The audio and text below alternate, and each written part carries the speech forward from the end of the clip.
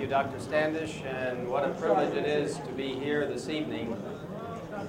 I am so proud of our Geoscience Research Institute, also our Faith and Science Council that is organized by the General Conference. These organizations, along with our Biblical Research Institute, form the core of defense for God's great Word of God. Amen. I want to pay tribute to those who have worked on this, and especially Dr. Standish and others. I've heard reports. I haven't had the opportunity to be here in person, but I have gotten rather first-hand reports about what a blessing the presentations have been in Yes Creation. It is, of course, one of the most important topics, and on Sabbath I will try to share a little bit more about that in the sermon that I have prepared. I just came from an event, and I'm sorry to be a few moments late, although it seems as though I got here in time. We had a special farewell dinner for Pastor Matthew Bediaco, our outgoing secretary of the General Conference, a wonderful man of God, and I hope you will keep him and Elizabeth, his wife, in your prayers, that as they continue to serve the Lord, that God will use them in a continued way to uphold truth. This evening, I just want to share for a few moments a prepared script on creation. It is more of a meditational kind of approach than perhaps a scholarly paper which you have heard undoubtedly the last number of evenings and days.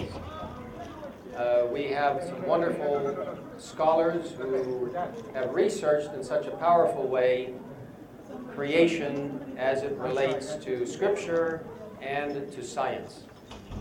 This evening I want you to understand that from the administrative standpoint of the church, certainly with the team that we are building by God's grace for this next quinquennium, that the Seventh-day Adventist Church will stand firm for those things which we have understood to be the pillars of our faith. Amen. And that we will not flinch regardless of what may happen. We will not be deterred. We will keep our eyes focused upon the author and finisher of our faith. And the Lord will guide his people through in spite of the attacks that will come, and he will see us through to the end. Amen. What I'm going to share with you tonight is not necessarily the officially voted position of the Seventh-day Adventist Church, but I would say it is the officially understood position on the part of all of us. And I want to share it with you as we begin. In fact, I invite you now to come on a trip with me out of this world, beyond the familiar solar system that some of you who are amateur or professional astronomers may see, past the expansive nebulas, past the vast super galaxies, through the constellation of Orion to the very center of the universe, to heaven itself, the throne room of God Almighty. We're in his presence. The throne room is opulent, but not ostentatious. It's dazzling, but it's not gaudy. Revelation 4 tells us about the marvelous throne room of God. Verse 2 of Revelation 4 tells us of the God who sat on the throne. Verse 3 tells of a rainbow around the throne that looked like an emerald. Verse 4 tells of 24 elders seated around the throne. Verse 5 tells of the power of that throne room with lightning and thunder and voices. 7 lamps burning before the throne. Verses 6 and 7 go on, and verse 8, they tell of a sea of glass like crystal before the throne, and 4 beasts looking like a lion, a calf, a man, and an eagle.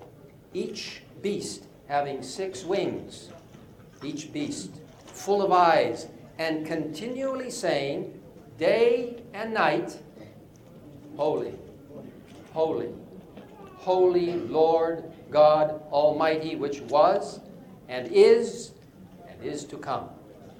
Verse 9 goes on to say that those beasts are constantly giving glory and honor and thanks to God. Verse 10 tells about the 24 elders. They fall down before God and they worship Him, throwing their crowns before this magnificent throne. And why are they doing this? What's the purpose? Why are they continually saying, holy, holy, holy? Verse 11 powerfully answers those questions.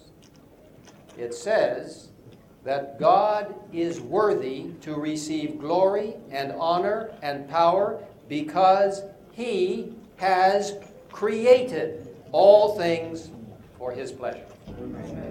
What an incredible Creator. What an incredible God. I praise God for the intellect and articulation of those who have presented papers based on their faith in the biblical account of creation during Yes Creation series right here at the General Conference session. When you study the Bible and the natural world, you learn many wonderful things, including the strong evidence for God as the Creator. Unfortunately, there are those who dismiss Genesis chapters 1 to 11 as allegorical, nice stories, but only symbolic. As I mentioned the other day on the floor when we introduced the motion in order to endorse the 2004 Annual Council Statement. And I praise God that it was endorsed. Amen. I want to tell you this evening that I believe, as the Bible indicates, that God created this world in 6 literal, consecutive, contiguous, 24-hour days of recent origin. Amen. Admittedly, we don't have all the answers. I'm not a scientist. I wouldn't even present myself as a trained theologian.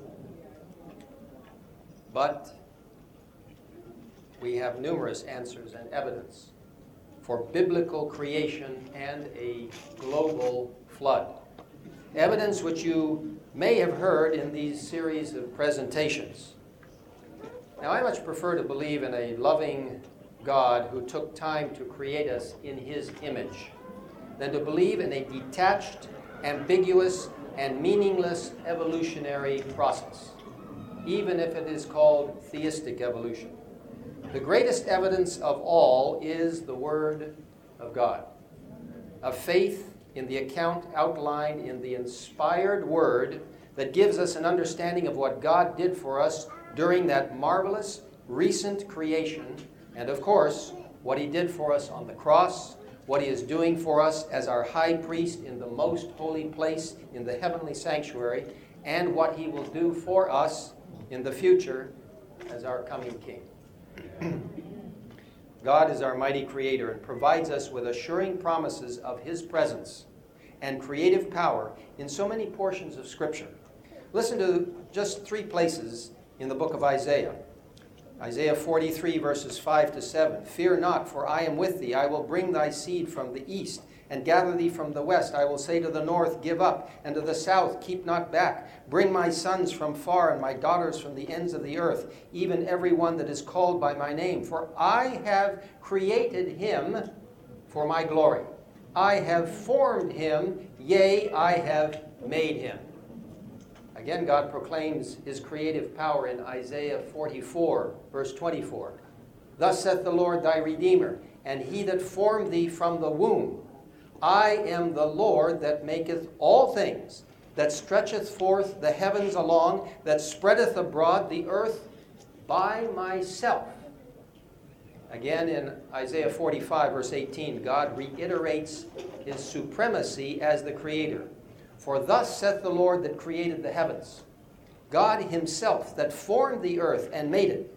He hath established it. He created it not in vain. He formed it to be inhabited. I am the Lord, and there is none else. In order to have us remember that he is the Lord and that he made the earth and all living creatures, including us, he gave us the crown of the week, the seventh-day Sabbath, a day to remember him. The very Sabbath on which we worship him in about 2 days is the same literal seventh-day sequence that he created recently, ending the literal week of creation. Amen. The fourth commandment, found, of course, in Exodus 20, verses 8 to 11, is so explicit regarding God's creative power and action. It is plain for all to see and is why we have the Sabbath, to help us remember the Creator. Carefully ponder the words that God himself gave us in that fourth commandment. Remember the Sabbath day, to keep it holy. 6 days shalt thou labor and do all thy work, but the seventh day is the Sabbath of the Lord thy God. In it thou shalt not do any work, thou, nor thy son, nor thy daughter, thy manservant, thy maidservant, nor thy cattle, nor thy stranger that is within thy gates. Why? For in 6 days the Lord made heaven and earth, the sea, and all that in them is, and rested the seventh day. Wherefore the Lord blessed the Sabbath day and hallowed it. It can't get much plainer than that. Patriarchs and Prophets, page 48, indicates that God saw that a Sabbath was essential, and I'm quoting, God saw that a Sabbath was essential for man, even in paradise. He needed to lay aside his own interests and pursuits for 1 day of the 7, that he might more fully contemplate the works of God and meditate upon his power and goodness. He needed a Sabbath to remind him more vividly of God, and I continue to quote, and to awaken gratitude because all that he enjoyed and possessed came from the beneficent hand of the Creator. So that's why, end quote, that's why we are Seventh-day Adventists. We honor that commandment to remember who our Creator is. The Creator who created this earth in, as I said, 6 literal, consecutive, contiguous, 24-hour days of recent origin. We must understand that and accept it. The Sabbath will also be a sign or a seal by God of those who are his people in the very last days of earth's history, just before Christ's soon coming, and I think it's not far away. Amen. The Sabbath is so crucial to who we are and why we worship God. The Sabbath is a sign of God's everlasting love as our Creator, as our Redeemer, and as our soon coming King. God tells us in Ezekiel chapter 20, verse 12, I gave them my Sabbaths to be a sign between me and them, that they might know that I am the Lord that sanctify them.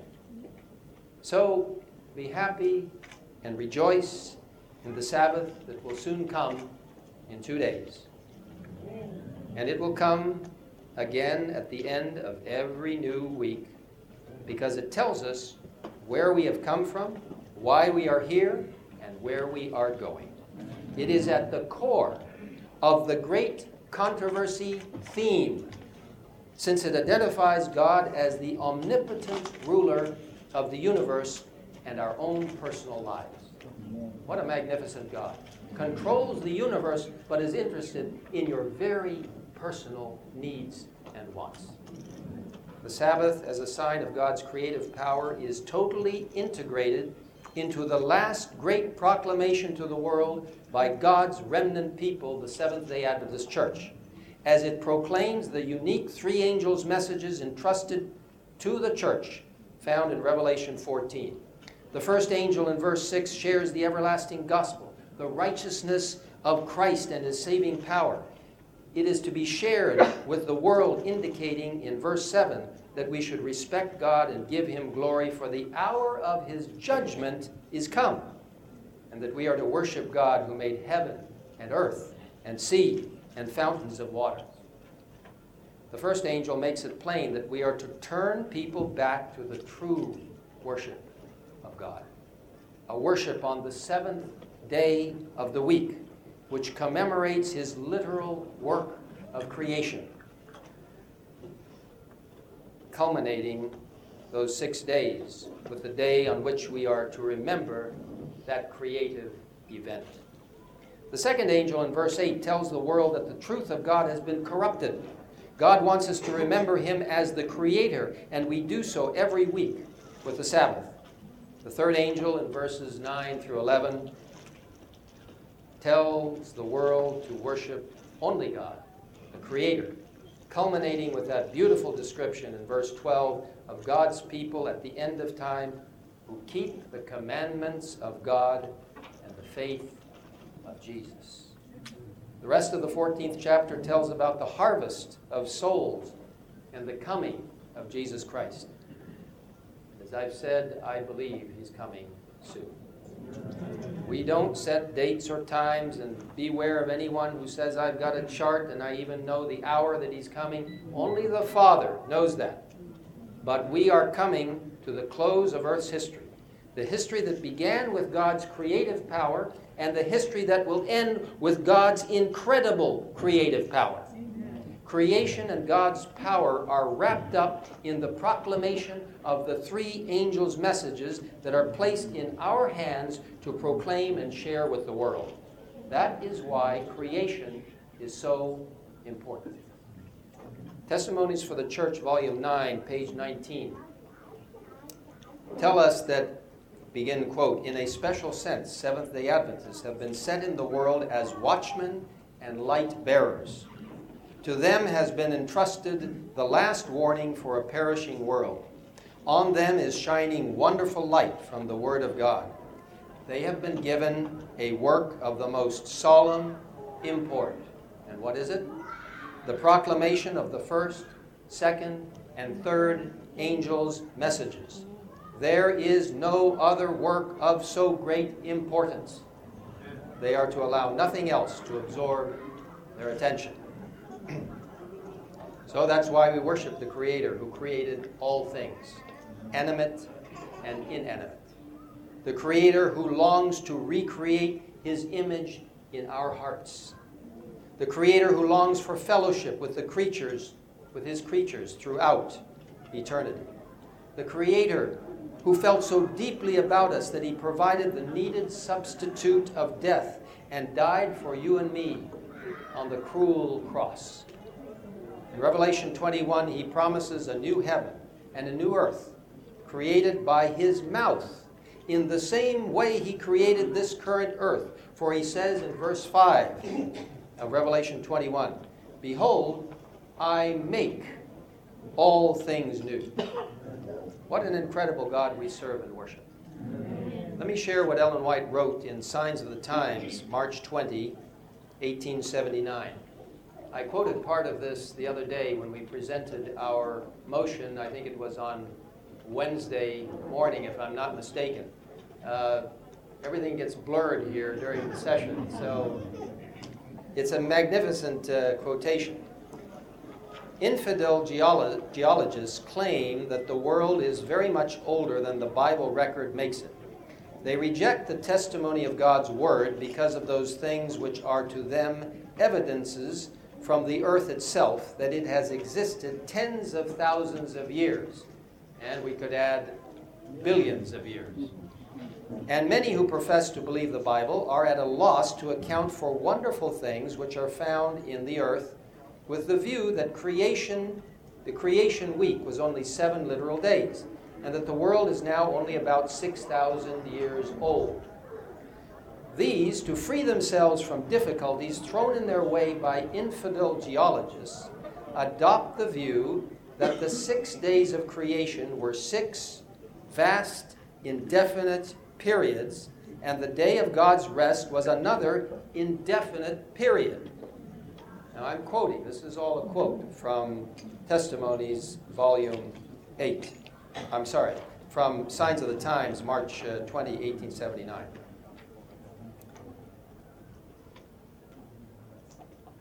These, to free themselves from difficulties thrown in their way by infidel geologists, adopt the view that the 6 days of creation were vast, indefinite periods, and the day of God's rest was another indefinite period, making senseless the fourth commandment of God's holy law.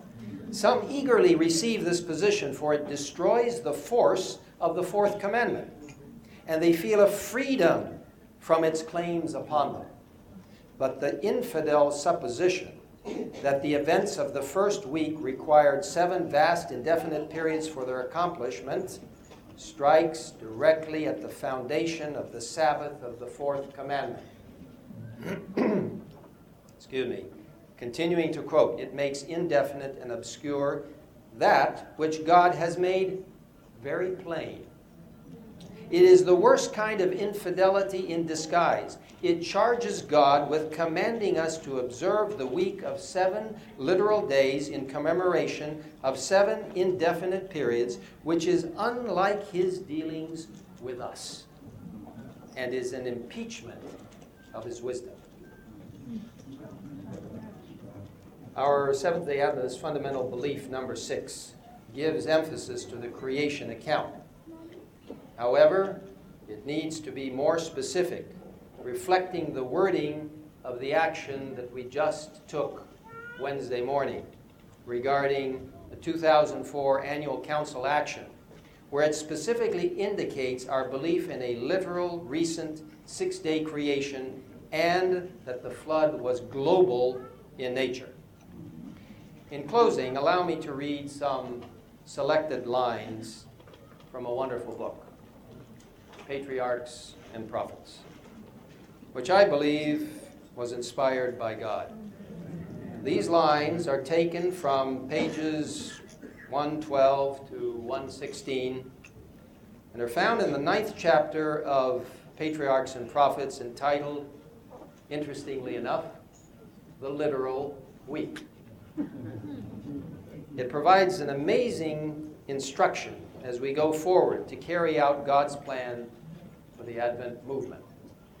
These words provide a far better summation of the church's position than anything that any of us could do. I ask you to listen to these quoted words with reverence and real interest. The Bible recognizes no long ages in which the earth was slowly evolved from chaos. Of each successive day of creation, the sacred record declares that it consisted of the evening and the morning, like all other days that have followed. Geologists claim to find evidence from the earth itself that it is very much older than the Mosaic record teaches. Such reasoning has led many professed Bible believers to adopt the position that the days of creation were vast, indefinite periods. Now, I'm quoting from Patriarchs and Prophets. But apart from Bible history, geology can prove nothing. Those who reason so confidently upon its discoveries have no adequate conception of the size of men, animals, and trees before the flood, or of the great changes which then took place. Relics found in the earth do give evidence of conditions differing in many respects from the present, but the time when these conditions existed can be learned only from the inspired record. It is one of Satan's devices to lead the people to accept the fables of infidelity. His efforts are especially directed against the fourth commandment because it so clearly points to the living God, the maker of the heavens and the earth. God has permitted a flood of light to be poured upon the world in both science and art. But when professedly scientific men treat upon these subjects from a merely human point of view, they will assuredly come to wrong conclusions. Those who leave the Word of God and seek to account for His created works upon scientific principles are drifting without chart or compass upon an unknown ocean. These persons have lost the simplicity of faith.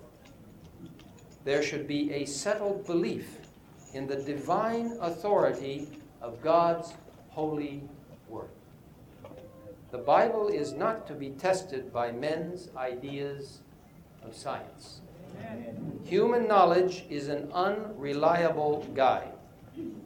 Moses wrote under the guidance of the Spirit of God, and a correct theory of geology will never claim discoveries that cannot be reconciled with his statements. All truth, whether in nature or in revelation, is consistent with itself in all its manifestations. Amen. God is the foundation of everything. All true science is in harmony with His works. All true education leads to obedience to His government. Science opens new wonders to our view. She soars high and explores new depths, but she brings nothing from her research that conflicts with the divine revelation. The book of nature and the written word shed light upon each other. We are thus led to adore the Creator and to have an intelligent trust in His word. No finite mind can fully comprehend the existence, the power, the wisdom, or the works of the Infinite One. The mightiest intellects of earth cannot comprehend God. Men may be ever searching, ever learning, and still there is an infinity beyond. Yet the works of creation testify of God's power and greatness. Amen. I end quote. God has called His people in these last days of Earth's history to uphold and uplift biblical truth. It will not be easy. There will be those who will attack. But we must march forward, keeping our eyes focused upon Jesus, the one who created. The Seventh-day Adventist Church positions on creation and the global flood are clear and forthright. These positions are based on a literal reading of the Word of God and a demonstration of His incredible power in nature. In just a few days, we will leave Atlanta and this 59th General Conference session. As God's remnant people, entrusted with the powerful proclamation of the three angels' messages of Revelation 14, as we look for Christ's soon coming and witness to others about it and proclaim His grace and love for the human race, may we too, as patriarchs and prophets indicates, testify of God's power and greatness.